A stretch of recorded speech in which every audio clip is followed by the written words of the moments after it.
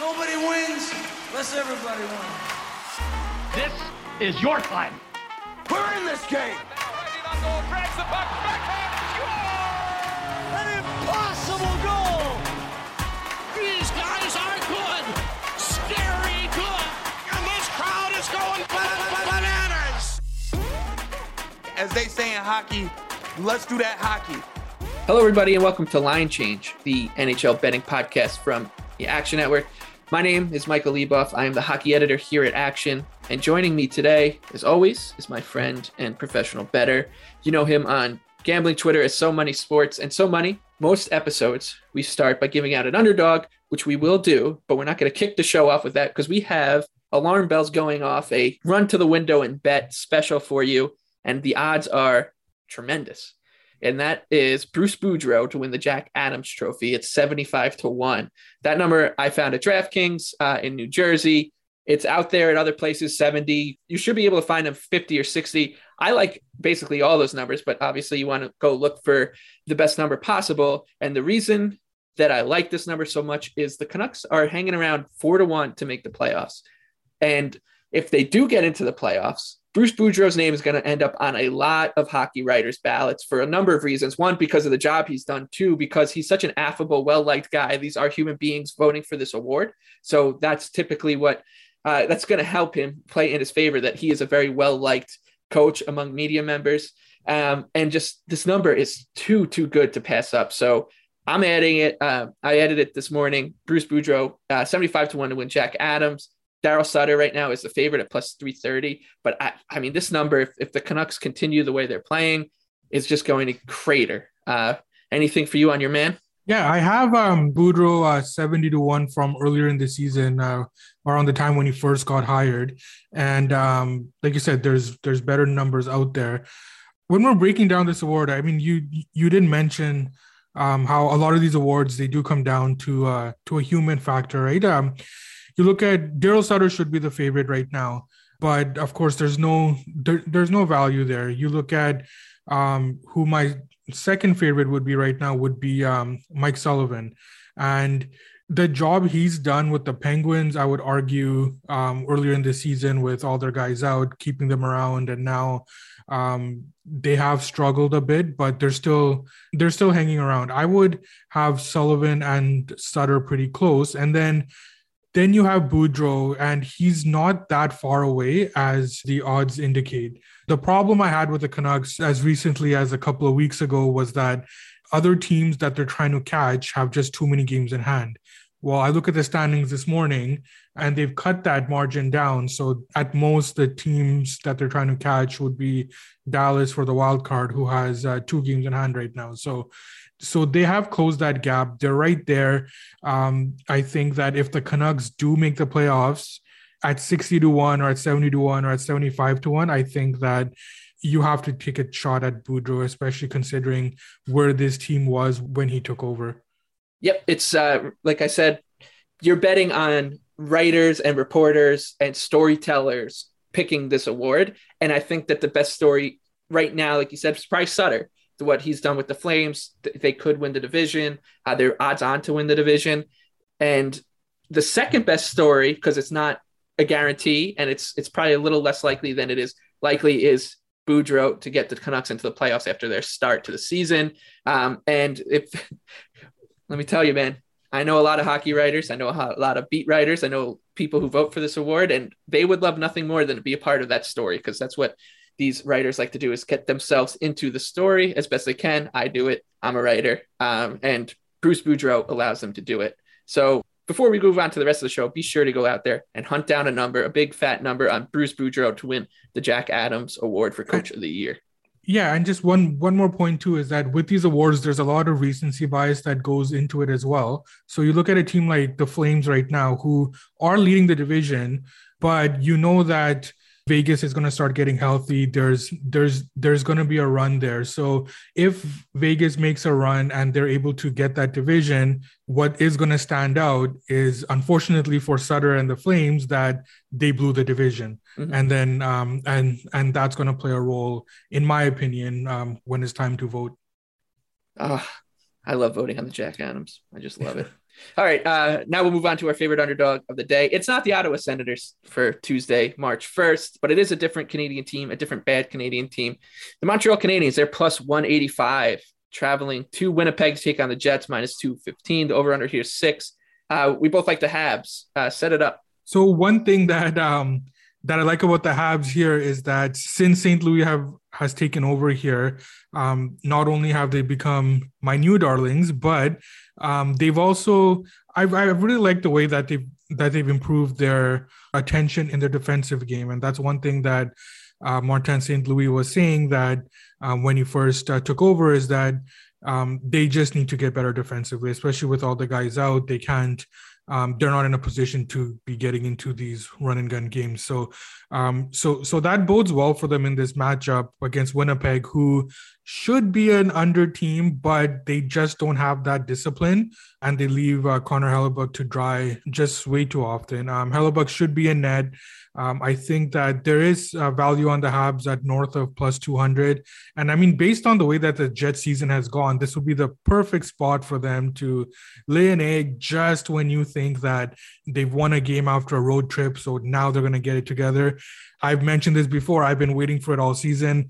I get edges on the Jets almost every game. And at some point, the teams just don't perform to your numbers, and you just have to accept the fact, which I've done with the Jets. What I think should be a low-scoring game. I do want some exposure on a heavy dog here in what I think should become a coin flip. Yeah, I think you can point to the fact that Montreal's goaltending has been much better under St. Louis as evidence that the defensive attention to detail has greatly improved under St. Louis. And there's also, we talk about it all the time, the new manager, the new coach bounce. And sometimes it's just a couple games. Sometimes it can last half a season. Sometimes it can last more than that as a team's, maybe if a system works out well. This one, these team seems to be rejuvenated, and that does count for something when you're playing a game like hockey, where just working harder than the other team, or at least working as hard as the other team, really does matter. I like Montreal. Anything plus 185 or better against the Jets, who I don't think profile very well as a big favorite. Don't want to really be caught laying too much wood with Winnipeg. All right, let's move on to the rest of the board. We'll start with your old darling. They're still my darling too. The Ottawa Senators, they're plus 275 taking on Tampa Bay, minus 340. The over-under here is 6. This game is in Tampa. Let's just stop right here and just say that a lot of this, what we're about to say, really hinges on the goaltending. We could see Brian Elliott start for Tampa Bay on Tuesday. And if that's the case, Ottawa becomes very playable. I still have some interest in the Sens, even with Vasilevsky. It's not fun, but with the way that the goaltending has gone for Ottawa lately, you're at least feeling more confident that Murray, Forsberg, whoever gets the nod, can hold serve against the big cat Vasilevsky in this game. And Ottawa, like, their defensive numbers have been pretty good since the NHL returned to play on December 27th. They're only allowing 2.17 goals against per 60 minutes at 5-on-5 since then. That's 23 games. And a lot of that is the goaltending, because they are giving up more chances than that. Tampa Bay, we know all about them. This is a very good team. Plus 1.27 goal differential per 60 minutes at 5-on-5 over their last 8 games. So they're not slowing down really. However, we've said it a lot on this podcast.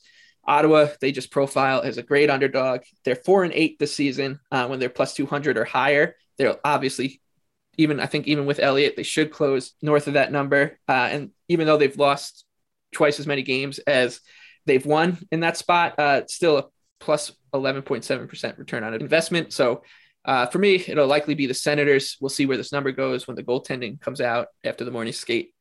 Ottawa and Tampa Bay, can you find a reason to get back in bed with the Senators? Obviously, we love the Senators as a dog around here. And in their 5-game road trip coming up, they should be a dog 4 out of those 5 games. I'm a little wary here, though. I mean, Tampa Bay is stringing together wins, and they're not playing at the level that we're accustomed to, but they know who they are. They know what they have to do. So I'm not going to spend too much time worrying about Tampa Bay's level of play right now. They're finding ways to win, and that's good enough for me right now based on their pedigree. Even though the Lightning are rightfully heavily favored here, I think that this number will still move up a little bit if if Vasilevsky is confirmed. Like you mentioned, this could be a spot for Brian Elliott here. And if we do get that Elliott confirmation, the market is going to move towards Ottawa, and it's also going to move towards the over as well, which is kind of the angle that I'm more interested in Brian Elliott games. Another note for this game too is that the Sens canceled their practice on Monday. DJ Smith alluded to a bug going through the team, so we won't know who is affected until the morning skate, and we probably won't know about the final scratches until warm up. So I don't have anything for now. I do want to look at the over. I do want to confirm the goaltending status there. And I also want to be cognizant of what's happening with the Sens lineup. And we'll know that probably right before game time.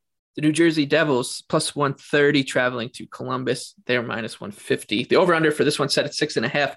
Rightfully so, a high over-under here.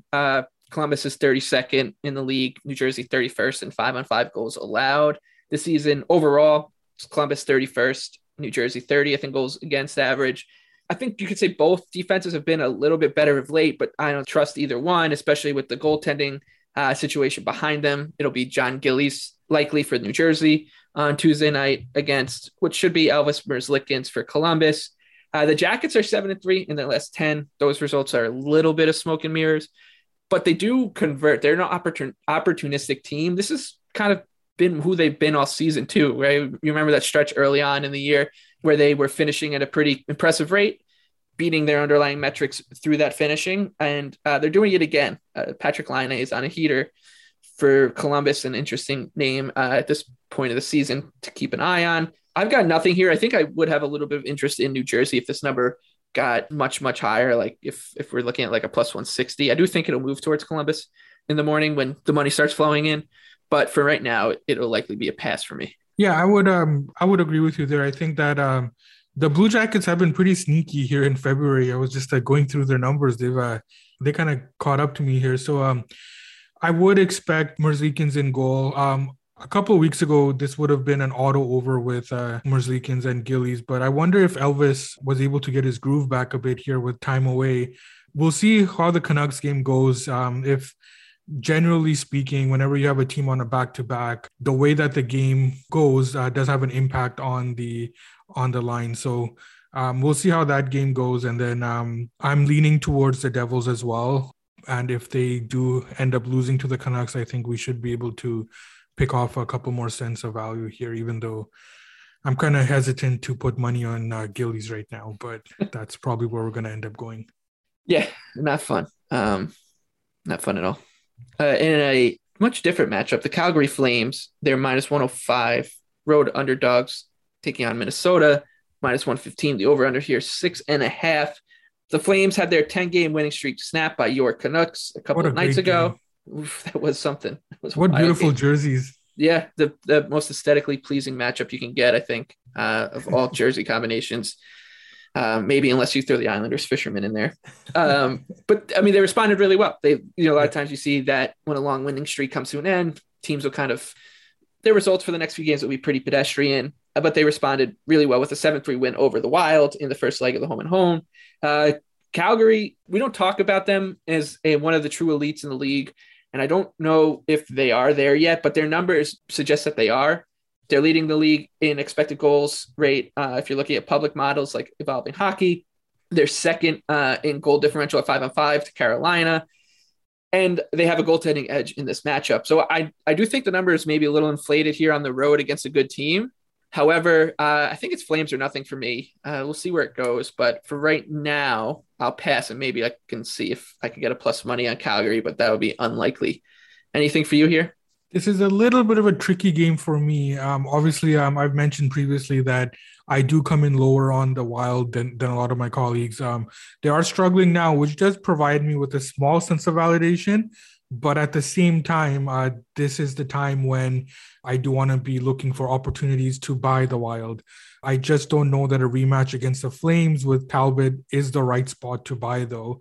I wish that it wasn't Talbot starting, but that has been confirmed. I think that with the Wild at home, a coin flip would be a fair line here. So depending on what the market does, if I can pick off plus money on either side, I will have to look into that. And a real doozy for us in Colorado. The New York Islanders, plus 240, traveling to Ball Arena to take on the Avalanche. They're minus 290. The over-under here is 6. The Islanders, they split back-to-back against the Kings and Ducks. Looked really good against the Ducks. Not so great against the Kings, but part of that reason was, once again, just an absurd goal, back-breaking goal, where Brock Nelson wins a face-off, and it just Cal Clutterbuck just passes it into his own net. That's been the case for the Islanders all season long. They've had these horribly timed, unlucky goals. Some of them not unlucky, but still horribly timed, and that just takes the wind out of their sails. And otherwise, like I was starting to get a little encouraged with the way they were playing. And overall, if you look at since they've gotten generally healthy, since their COVID issues were truly put behind them when the NHL got back to play on December 27th, they're 12-9-2. Their expected goals rate is close to 52%, just right there, above the break-even mark in goal differential. And they've lost some very winnable games in terms of the way they played. They played well against the Wild and lost in regulation. They played well against Edmonton and lost in regulation. They played well against Montreal, lost in a shootout, played well against San Jose, lost in a shootout. Then they lost some winnable games against inferior opposition where they didn't play well. It's really hard to get a true reading on this team, has been the case all season. It's been heartbreaking. I do think that their defensive metrics have improved, and their goaltending has started to improve a little bit, which gives them a path to success against Colorado. However, this number is not there yet, but it will be Islanders for me likely tomorrow if this thing shoots up. I don't want to do it, though. The Avs, they have taken their game to another level here. It's not surprising since it coincides with the more consistent goaltending that they've been getting. I agree with you. The Islanders are tightening up defensively here. I'm noticing that as well. For now on this game, though, I will pass. I do expect the Avs to take some money here, which could push the Islanders into range for me. For now, it's a pass, but I'm keeping the option open of looking into the Islanders or the under as well in this game. Yeah, I mean, I'm interested to see what the goaltending matchup is, especially on the Islanders side, because it was pretty clear Ilya Sorokin needed a breather with Varlamov in COVID protocol, stuck in Canada. He gets that breather and responds with a shutout against the Ducks. Do you go back to him, or do you give Varlamov the chance to play against his former team? And I think Barry Trotz will likely choose the latter to keep Sorokin as fresh as possible. So that's one to keep an eye on as well. All right, another Western time zone game. San Jose plus 195, traveling to Vegas, taking on the Knights, minus 230. The over-under here, 6. Robin Lehner's back. That came out of nowhere. I thought he was going to be a lot longer, but that's how it goes with Pete DeBoer, right? Like they were talking about trading for Semyon Varlamov, speaking of, because they didn't know the extent of Lehner's shoulder injury. I guess it's not terrible because he will be starting for the Knights tomorrow, which gives me a little bit of betting interest on the Sharks, which I didn't think I would be saying at all. But with the Knights missing Stone and Pacioretty, the number being where it is and maybe ticking up with the Lehner stuff, I mean, I might have to do it because you're talking about a goalie coming back off an injury. You're talking about a very depleted lineup, and the Knights have been struggling lately. So it's not a team I want to bet on. We've talked about the Sharks playing poorly of late. They've snuck a couple wins against the run of play against the Islanders, but I'm nowhere close to laying it with Vegas here. Yeah, you mentioned Pete DeBoer, and I mean, it's funny with him. There's no coach in this league that rattles me more than him. In terms of waiting for lineup information, rosters, goaltending, like it's Vegas games become such a hassle sometimes. I thought that the Sharks were fortunate in their win against Seattle. Even though Vegas hasn't been getting results, I don't think they've been playing particularly poorly. I would actually want to buy Vegas, but the number has already accounted for the Sharks' struggles here and the expectation that Vegas should turn it around at some point here. They do continue to be banged up. Pacioretty and Janmark have been confirmed out for tomorrow. I'm not 100% on this, but I think that Lehner is getting the start. So once that confirmation comes through, I think that Vegas will take some money. I'll be passing here, but even though I want to bet on Vegas going forward, this shouldn't be the spot to do it. All right, before we get to our best bets for Tuesday night, we'll close it up with the Bruins. They're minus 200 against the Ducks, plus 180. This is in Anaheim at the Pond. Over under here is 5.5. Once again, I want to say that I'm interested in the Bruins in the futures market. They're 22-1 right now to win the Stanley Cup. You know, if it's that or a derivative, or even if it's just betting them to win a series when we get to the playoffs, depending on the matchup.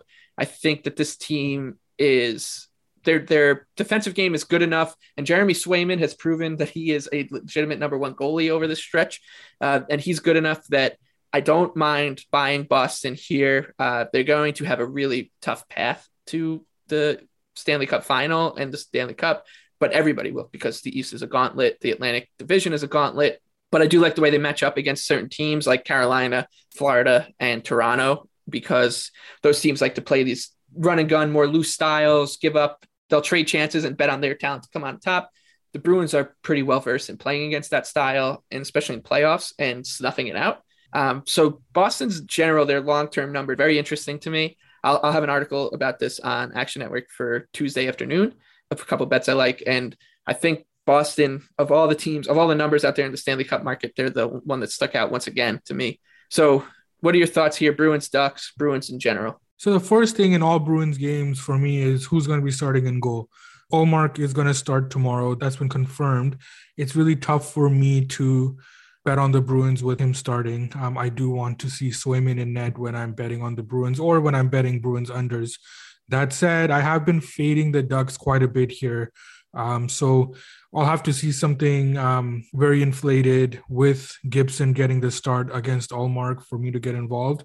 Again, Boston plays on Monday night in LA. So depending on how that game goes, I'm closer to the Ducks than I am to the Bruins right now. But we'll have to see where the market takes us. All right. Now we'll move on to top shelf bets, our favorite bets for Tuesday, March 1st, 3 weeks from the trade deadline, getting down the stretch here. Top shelf where mama hides the cookies. I'll go first. The Oilers, they're minus 160 taking on the Flyers, plus 140. The over-under here is 6. I think we have a little bit of slight disagreement on this one, but Edmonton's goaltending, you just can't trust them enough to lay this kind of number. And I think as long as we do get Carter Hart in goal, which it does look like we will, I think the Flyers should have some value. I do think this number will go up on Philadelphia, even at home, as Edmonton, they've been playing better under Jay Woodcroft. Their underlying metrics are improved, but there's always a chance in Oilers games that whoever's in goal, whether it's Koskinen, Stuart Skinner, Mike Smith, whoever gets the nod, just lays a dud. And with Philadelphia, this team has struggled for the entire season, but their numbers haven't been terrible. They're not great, but they haven't been terrible. And I think that this game is being lined kind of like they are. So I actually do think the Flyers up until the trade deadline are a team I'm interested in betting on in these kind of situations. Like I said, I think this number is going to go up. So I would wait it out to see if you can get a higher number on Philadelphia, but I do think I'll be on the Flyers as a home underdog against the Oilers and whoever they want to throw in goal on Tuesday. Yeah, I'm closer to the Oilers here, but it's not in disagreement with anything you said. I completely agree with you about their goaltending. I just look at the Oilers from a different lens in the sense that I'm more impressed by the Oilers' overall team defense since the coaching change. Even though they've lost their last 2 of their last 3 games, I really didn't have any problems with their games here during the difficult stretch in Florida and in Carolina. I would listen to an argument that they could have easily gone 3-0 through those games. So I like the way that the Oilers are playing overall. Obviously, goaltending at any point you can, like you said, you can end up with a dud like we saw in that Minnesota game. Obviously, playing the Flyers is a step down, but the line, it does reflect that with the respect that the Oilers are getting on the road. Right now, I don't have anything, but I would expect actually the Flyers to take some money here when considering the Oilers' injuries, and especially if Koskinen is confirmed. I do think Koskinen will play. Where I see the advantage here is that if the market moves too much towards the Flyers and Koskinen, there's too much of an adjustment there. So that is where I would see an edge on the Oilers, depending on where the market goes tomorrow. Yeah, it'll be an interesting one to watch where it ends up. And like I said, the Flyers just under 50% in terms of their goal share at 5-on-5, their expected goal rate over the past few weeks. So not good, but they're not terrible. And or they haven't been playing terrible lately. And I think until they start selling off everybody at the trade deadline, maybe a little interesting, a little sneaky team to keep in your pocket. The Carolina Hurricanes, they're minus 220 taking on the Detroit Red Wings, fresh off a 10-7 loss to the Toronto Maple Leafs the other night. The Red Wings are plus 185. The over-under here is 6. Should it be 12? The Wings are such a mess defensively, eh? And they've been like this all season. So there's no problem seeing the Canes as big as of a road favorite as they are right now. You could even argue that they're a bit short, and I would listen to that argument. There is a possibility that Ranta is going to get the start here. So that's something that we'll need to monitor. It's funny because I spent all season confirming the goalies before getting involved in Wings games, but it just doesn't matter anymore. In their current form, I don't have a difference between Greiss or Nedeljkovic. So Detroit's goaltending doesn't matter. If Ranta does start, I will be coming in on the over 6 here. Yeah, I think over here is a pretty agreeable bet. I don't mind laying it with Carolina because I think if they do win, it's pretty likely that they'll do so in decent fashion because of, like you said, that the Red Wings defense has just been a mess. Nearly 14 high danger chances allowed per 60 minutes this month. And like you said, the goaltending from Nedeljkovic has gone down, ticked down a little bit. Greiss has been pretty poor of late too. And you can't really blame them with the scoring chances that they're seeing every night, no matter who the opposition is. So with Carolina's offense, it just generates a ton of opportunities. They're second in creating expected goals at 5-on-5 this season. This is a nightmare matchup for the Wings. I wouldn't be surprised if we see 6 or 7 goals hung up on Detroit on Tuesday. So on that note, we will close the book on another episode of Line Change. For So Many Sports, I'm Michael Leboff. Once again, reminding you, Bruce Boudreau, 75-1 to win the Jack Adams. Go get it.